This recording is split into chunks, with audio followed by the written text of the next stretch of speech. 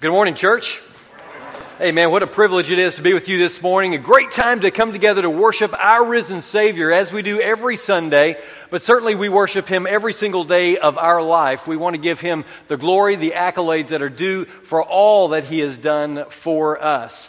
It's a joy to serve a risen Savior and know that how He blesses us so richly each and every day. I want to say a welcome to our guests that are here this morning. Thanks for joining us and being a part of Crosspoint. Our hope, of course, is if you have been looking for a church home today, maybe you could say you found it. We'd love for you to be a part of our Crosspoint family here.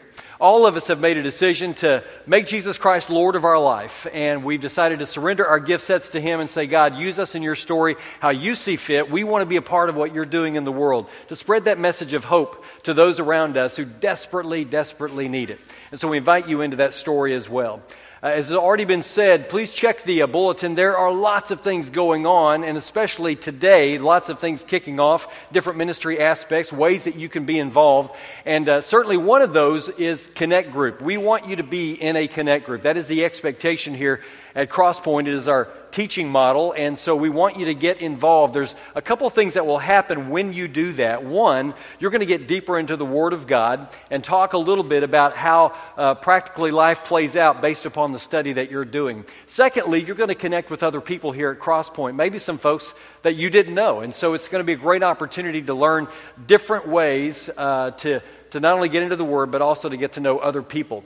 You can, if you haven't signed up yet for Connect Group, it's not too late. You can go right out here to the wall. As has already been mentioned, it says Connect on top, and there are lots of cards out there for the Connect Groups that exist. All the contact information and the day of the week it meets, etc., are on the card, and so we invite you to please do that and be a part of that learning process. This morning, we're going to start a brand new series called Flip the Script, and we're going to be using this for several weeks as we dig into the Word and really uncover the lies that Satan tells us. And he says, this is your script, I want you to read it, but we know that God gives us a totally different script. Sometimes we buy into what Satan is telling us, and we know that God is truth. We know that He's got our game plan, but sometimes our humanness takes over and we buy the script that Satan is telling us. And so we're going to take several weeks to unpack the lie that is part of that process. Hope you've got your Bibles this morning, that you'll turn with me to Philippians 4 and Genesis chapter 3. We'll be there in just a few moments. You'll want to write in the margin. Donnie, I'm going to ask you to come on up to stage with me just for a few moments. We are very blessed to have Donnie Anderson and his family with us today. They are the missionaries we support in Honduras, and there is a meal at 12 o'clock in the youth room, or 12:30, right after second service. And we want to honor them in that process and get to know them better. And so thanks for joining us this morning, Donnie. Appreciate you being here. They do a lot of great work in Honduras, and we need to give them and God the glory in that process. I thought it was appropriate that you'd be on stage with me today talking about Flip the Script, because you live in a different part of the world than we are used to, and certainly culture is a little different, things are different, and I wanted to just kind of shoot 2 or 3 questions to you this morning to kind of let us know, as kind of your support group in numerous ways, what's going on in Honduras. So I'd like you to tell us a little bit about, Brad, can you give me your microphone, by the way? Sorry, let Donnie hold that. Thank you. What are some things that are going on right now with the church in Honduras? Well, we just finished building a new church, a satellite church up in the Colonia, where we're building 300 homes. They were a part of it, the group that came down, and monetarily they supported it also. It's an open air concept for now until we get the money to completely finish it, but the church itself is growing.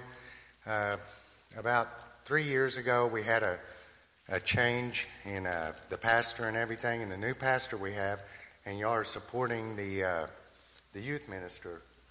Yeah, the youth minister, Eduardo, really good guy. Anybody that's been down there knows him, and y'all are supporting him, and he is doing fabulous work. The kids go out every Saturday and go minister and go do work, or sometimes go have fun, but they're really growing, and your support is really helping those folks a lot up there. You mentioned the new church plant and then the 300 homes. Are you guys were building those homes for the families? Yes. Yes, and y'all have been a part of that for the last 5 years. We have a community of 300 homes. We've built personally probably 40.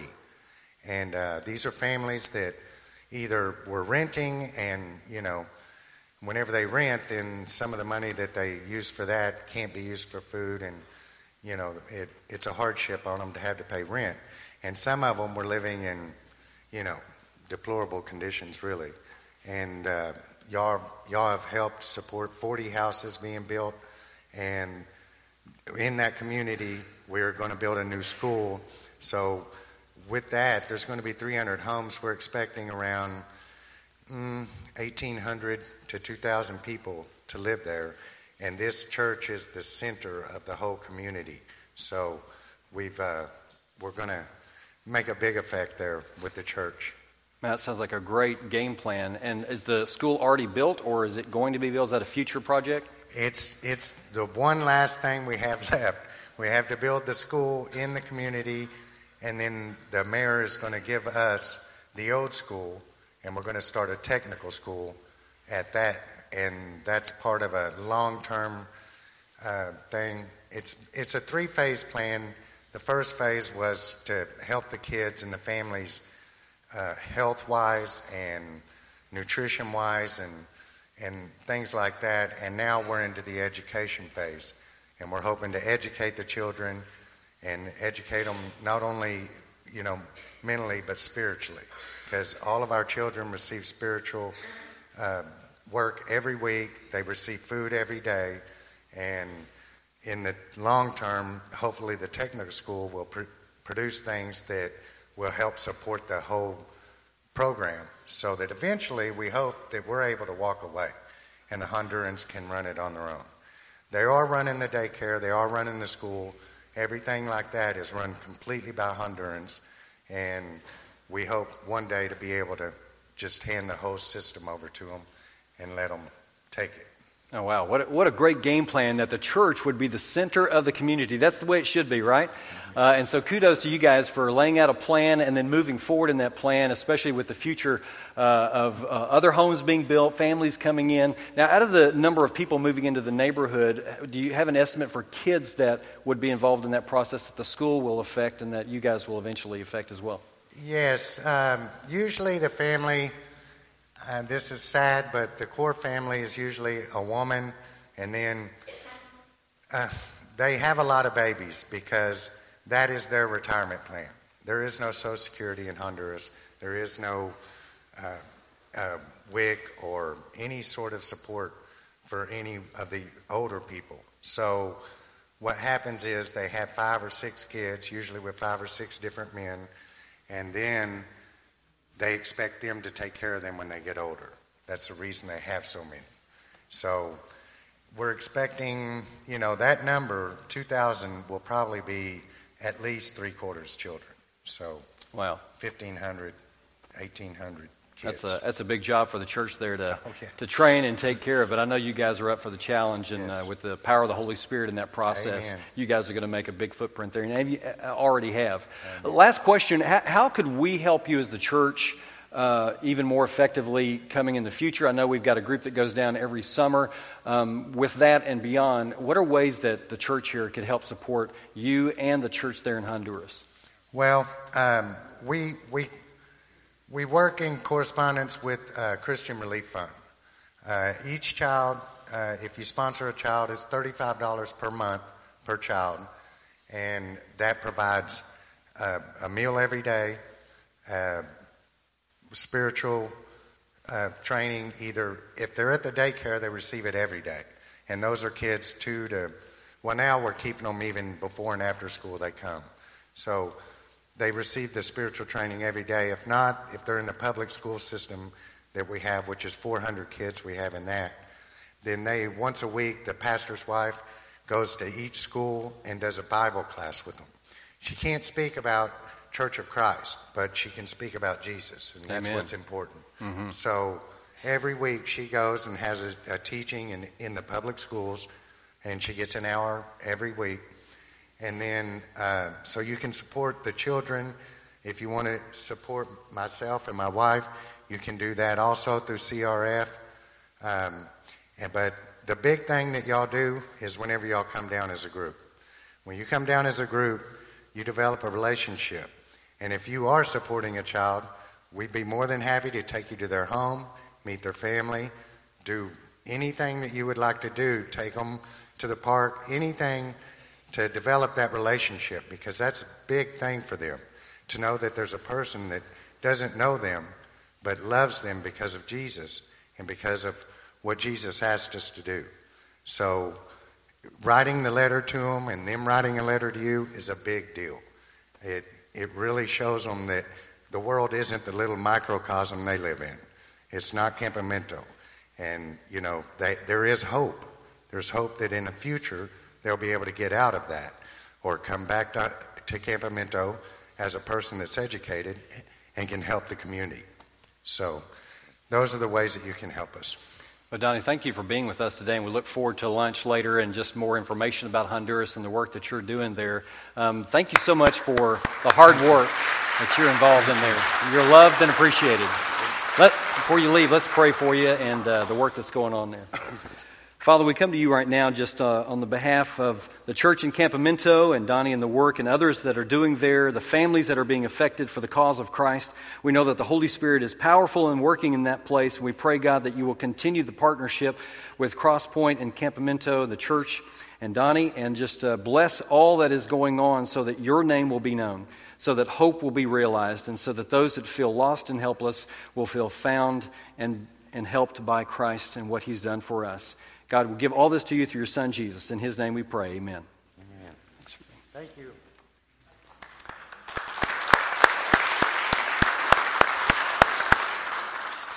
Well, we are going to dive into this idea of flip the script this morning, and John was right on with some of the comments that he made. There are different questions that we're going to answer along the way. These questions are comments that Satan tell you and I along the way that sometimes we buy into.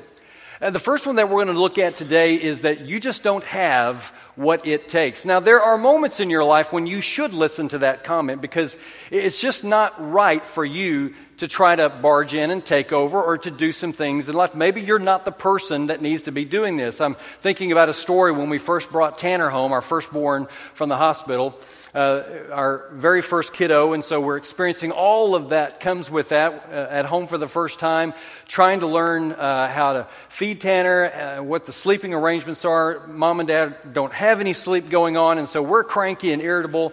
And I remember the nurse showing Robin how to breastfeed at the hospital and how that should all take place.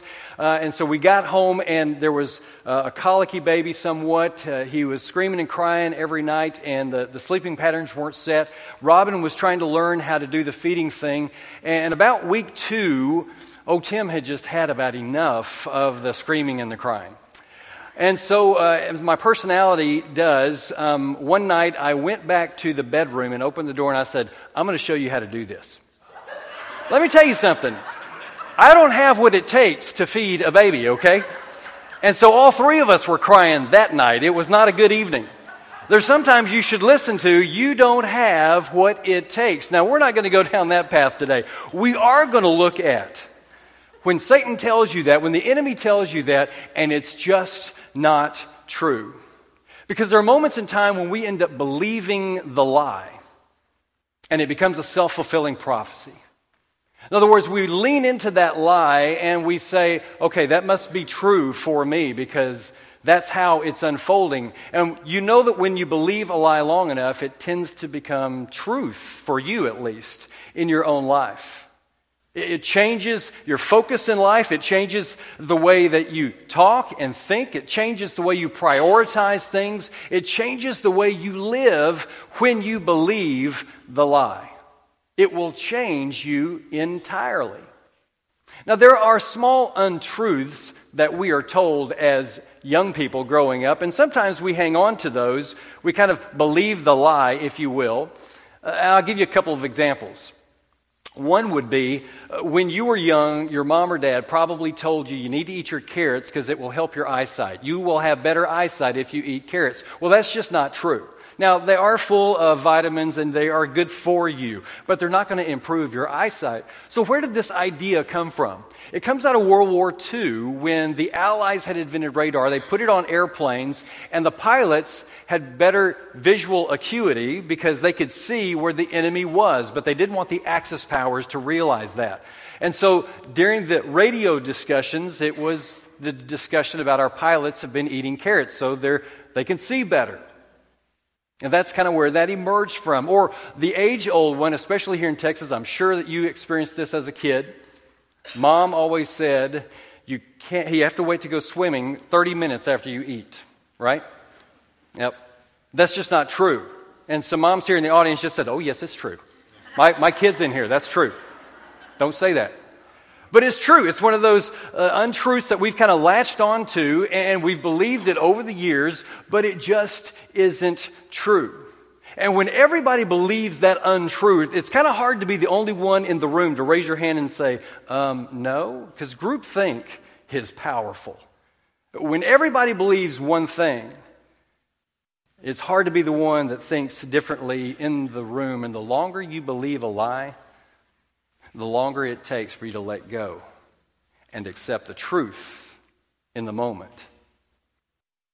But have we in our lives, have we believed significant lies that have some more significant implications for us in our life? I mean, it's one thing to say, you need to wait before you swim after you eat. It's one thing to buy into that untruth. But what if you buy into the lie that you're just not good enough? You're just not ever going to be smart enough. You make too many mistakes in your life. You're never going to change. I mean, God really is done with you. You've messed up so many times. Nobody cares about where you're at in your life. You might as well just give up. You don't have what it takes. And if you believe those lies, then you give them tremendous power in your life, which is exactly what the enemy wants to happen in your life. Now, we have an enemy, that is for sure. And the Bible tells us that he's come to steal, kill, and destroy. John chapter 8:44 says he is the father of all lies, that when he speaks, he is speaking his native tongue. And so when we listen to the enemy lean in and tell us you just don't have what it takes, know that he is lying. Don't buy it. But he leans in and he whispers, you don't have any smarts. You're just not good enough. You don't have any self-control. You're not very patient with the people that you come in contact with. You don't have any stick-to-itiveness. You don't have any time to be a disciple because you work all week and then you've got football on the weekend. You don't even know what you're doing. You're just guessing as you roll through life. And it doesn't even have to be about you. It could be about someone close to you. For instance, when your child makes a poor decision, even your adult children make poor decisions, the enemy leans in your ear and he says, that's your fault. If you'd just been a better parent, that wouldn't have happened. You just don't have what it takes. And that's the lie that he continues to try to sell us. And then as John mentioned, we get into this comparison game with those that we run in life with. There's a lot of social media out there. You and I are connected to Facebook and Instagram and different social media types. And we'll see that stock family, I've called them that before, the stock family roll by on some pictures. The perfect family, one boy, one girl, nice little puppy, he's doing what it should. Everyone's debt-free and smiling. It's a great picture. And as you observe other families that you are connected with, or maybe even some you don't know, and you're looking at those pictures or those quotes or what they're doing in life, the enemy leans in and he says, that'll never be you. That'll never be you. I mean, you're not that creative.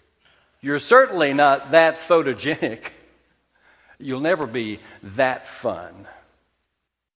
And you and I begin to buy the lie that the enemy is feeding us. This has been going on for a long time. Satan has been around for a long time.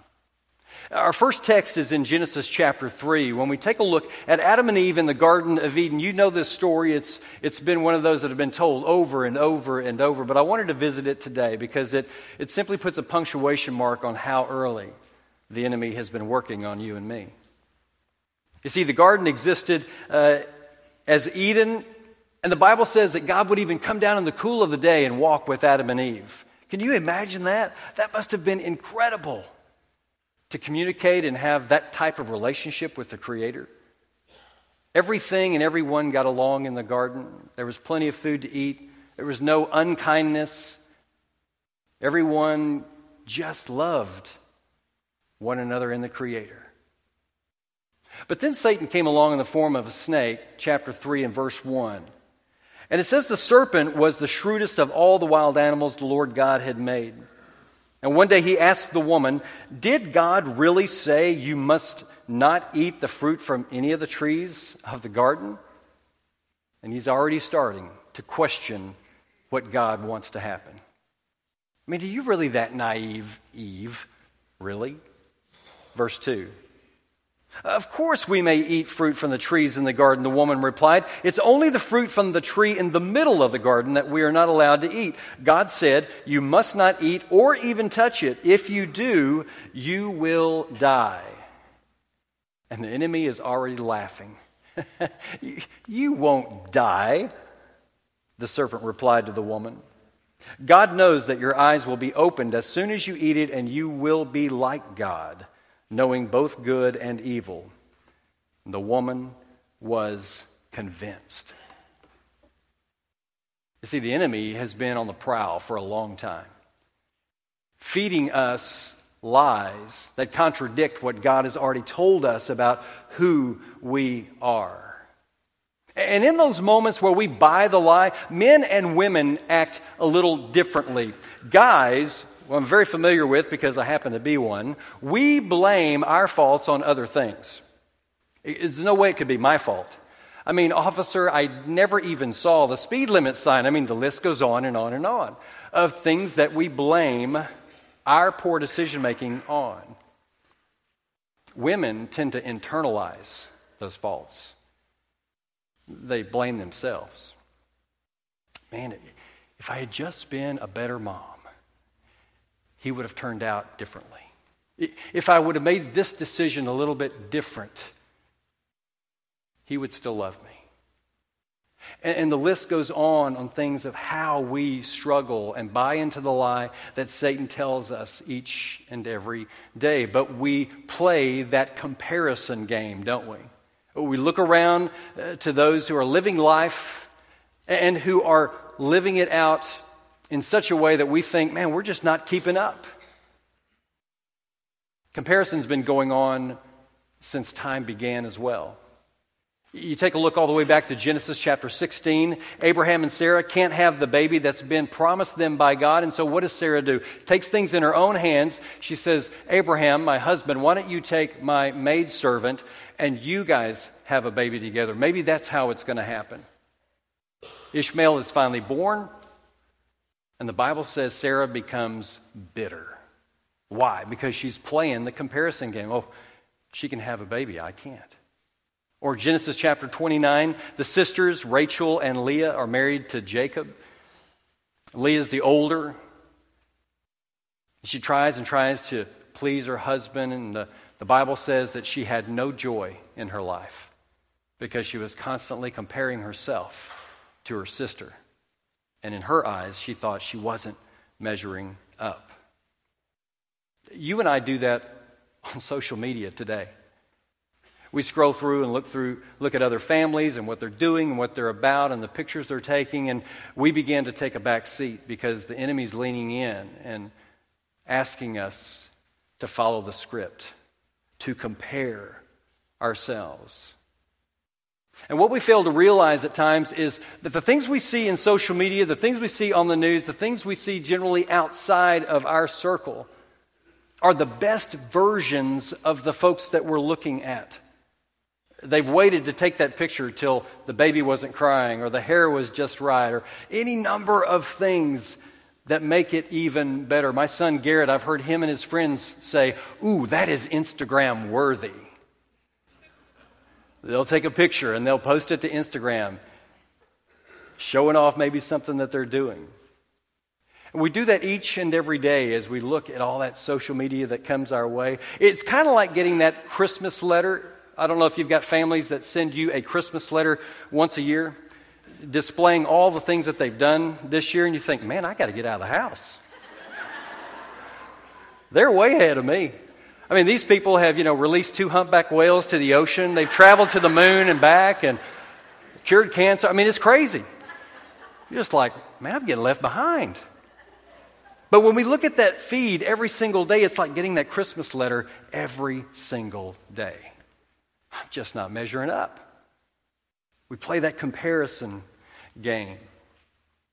In the 1990s, Newsweek did a series of articles called the Mommy Wars. They coined that term. It was the idea of comparing stay-at-home moms versus moms who decided to leave the home and start a career, get out into the workforce. And they did several articles talking about the differences in the lifestyles. Well, today that phrase has been reborn into this passive-aggressive behavior that moms and some dads use in social media. They try to one-up one another in a very humble way. It's called Humble Brag is the title that it's been given. Sally Schultheis did a study and wrote an idea about what is going on in our current culture. Humble Brag, motherhood's newest pastime. I'll give you an example of one of the things that could be pulled off as a humble brag. Here it is. It's impossible to get Jake out of the house this morning to go to school. All he wants to do is play the piano. You see how that works? Oh, my son goes to school too, but I don't have a child prodigy. Playing the piano. Let's go to school. And so if we dig into what these really are, we can kind of unpack and understand what is a humble brag and then what is reality in the moment. I've got a couple I'd like to do for us like that. They'll be on the screen. Let's look at the first one. We are going too many directions and are taking a break from baseball season this year. Hashtag let kids be kids. The reality is this. I missed baseball signings for my son, and we had a huge fight over it. Hashtag too busy Facebooking. Or this next humble brag. We are taking a stand. No more iPad for the kids for a while. Hashtag family time.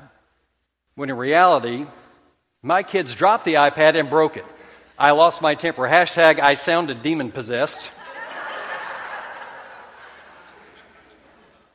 We struggle with the comparison thing, don't we? We want to be the best version of everybody in the room. And we're talking about these things not to make us feel bad or to feel worse, but I want to be free. How about you? I want to lean into what God is telling me and not the script that Satan talks to me about each and every day. I mean, I've got friends who the last thing they do every single night, they lay in bed, backs to each other, with their cell phones, scrolling through all the social media before they go to sleep. So right before they go to sleep, they can see one more time what they're not doing in the world. I mean, it is not healthy to give our heads and our hearts so much comparison. If you feel you don't have what it takes, then I want to encourage you to limit that type of stuff. Squeeze it down. There's no reason to look at your phone every 4 seconds. I mean, understand that you are valuable because God said you were valuable.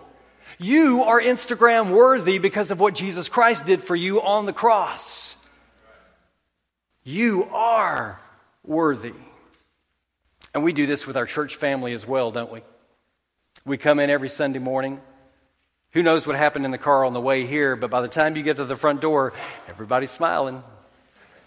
Here, we're all ready to go. We come in and we say, hey man, how things are going? Fine, everything's great. You get your cup of coffee, you come in and sit down, and guess what? Not everything is great. because you're dealing with sickness in the family, you're dealing with a sudden death of a loved one. You're at the end of your rope with your kids, not sure what to do. And you and I end up playing that comparison game that Satan so desperately wants us to play. Because here's how it kind of goes down. When we start to believe the lie, this is what it can lead to: perfectionism.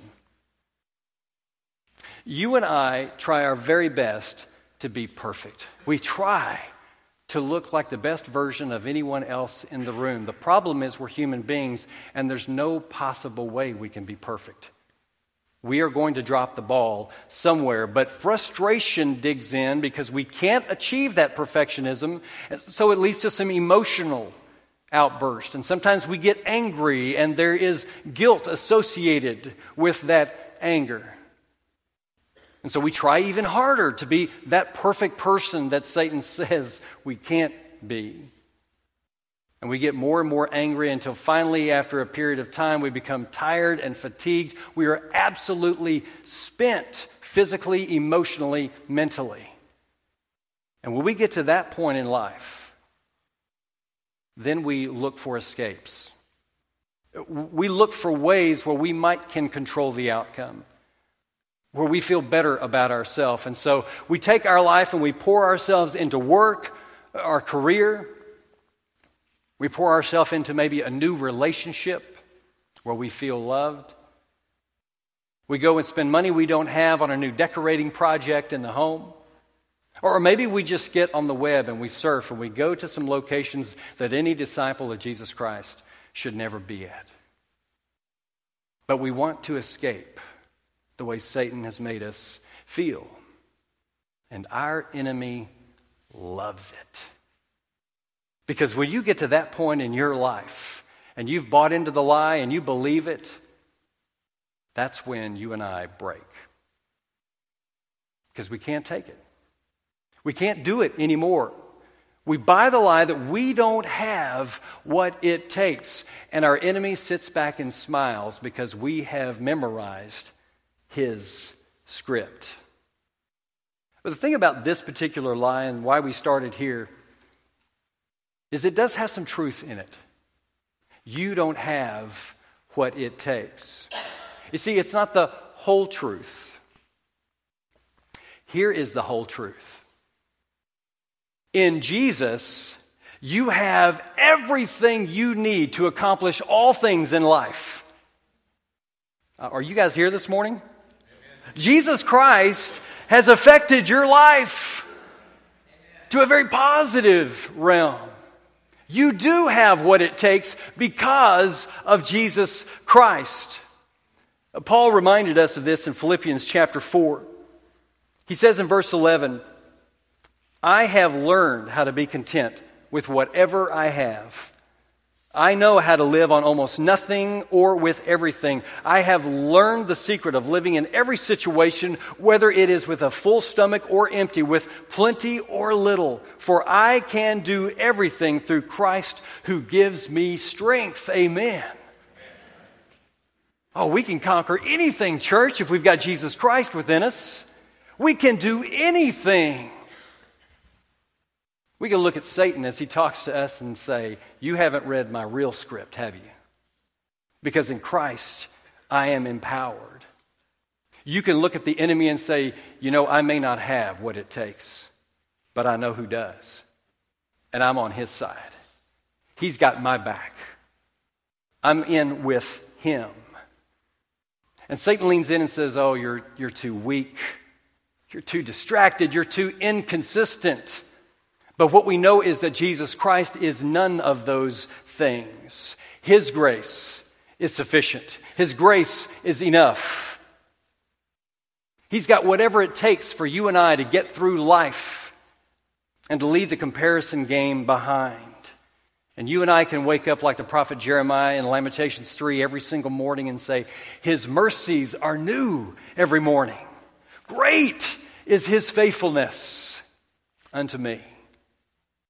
He pours Himself upon me. He loves me, and we can feel the wholeness that comes with having Jesus Christ in our life. We can live that ignited lifestyle that we've talked about all year long. Be free, church, from the pressure that Satan is telling you that you are supposed to have. And enjoy the perfection of Jesus Christ. You see, if you felt helpless in your life, know that Jesus Christ wants to give you help. If you have felt hurting in your life, or you're going through a period of hurting right now, know that Jesus Christ wants to heal you. Maybe you have felt overwhelmed in your life. Know that Jesus Christ wants to give you His peace. If you have felt confused in your life, know that He wants to impart His wisdom to you. You're at a fork in the road, you're not sure what to do. Know that Jesus Christ is there with you. Don't stress. Don't be anxious, because He lives within you. If you have felt lost, know that Jesus Christ is looking for you. His desire is to find you and bring you back to rest with Him. You don't have what it takes without Jesus Christ in your life. And I don't know about you, but I want Jesus Christ in my life. Because everything that Satan throws at me will bounce right off because of what Christ did for me on the cross.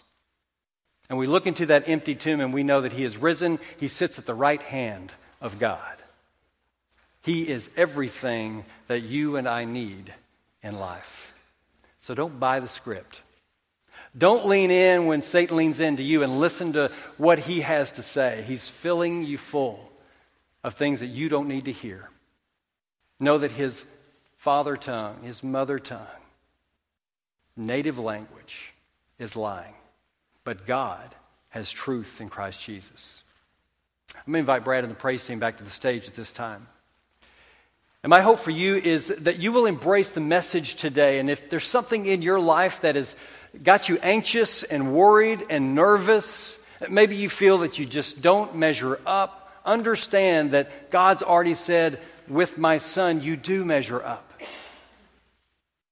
My hope is that you've embraced His Son.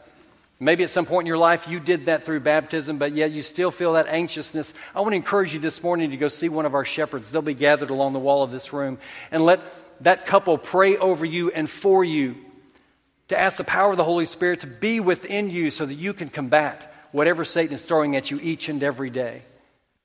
And maybe you don't have that power of the Holy Spirit living within you. Today's the day to be baptized. To say, I want to declare Jesus Christ as my Lord and Savior. I want to serve Him and Him alone. I'm tired of worrying about life. I'm tired of leaning into the script that doesn't really belong to me. I want to hear what God has for me. Today's that day. I don't want you to wait. Don't leave this room without making yourself right with Jesus Christ, the Son of God. Let's stand together.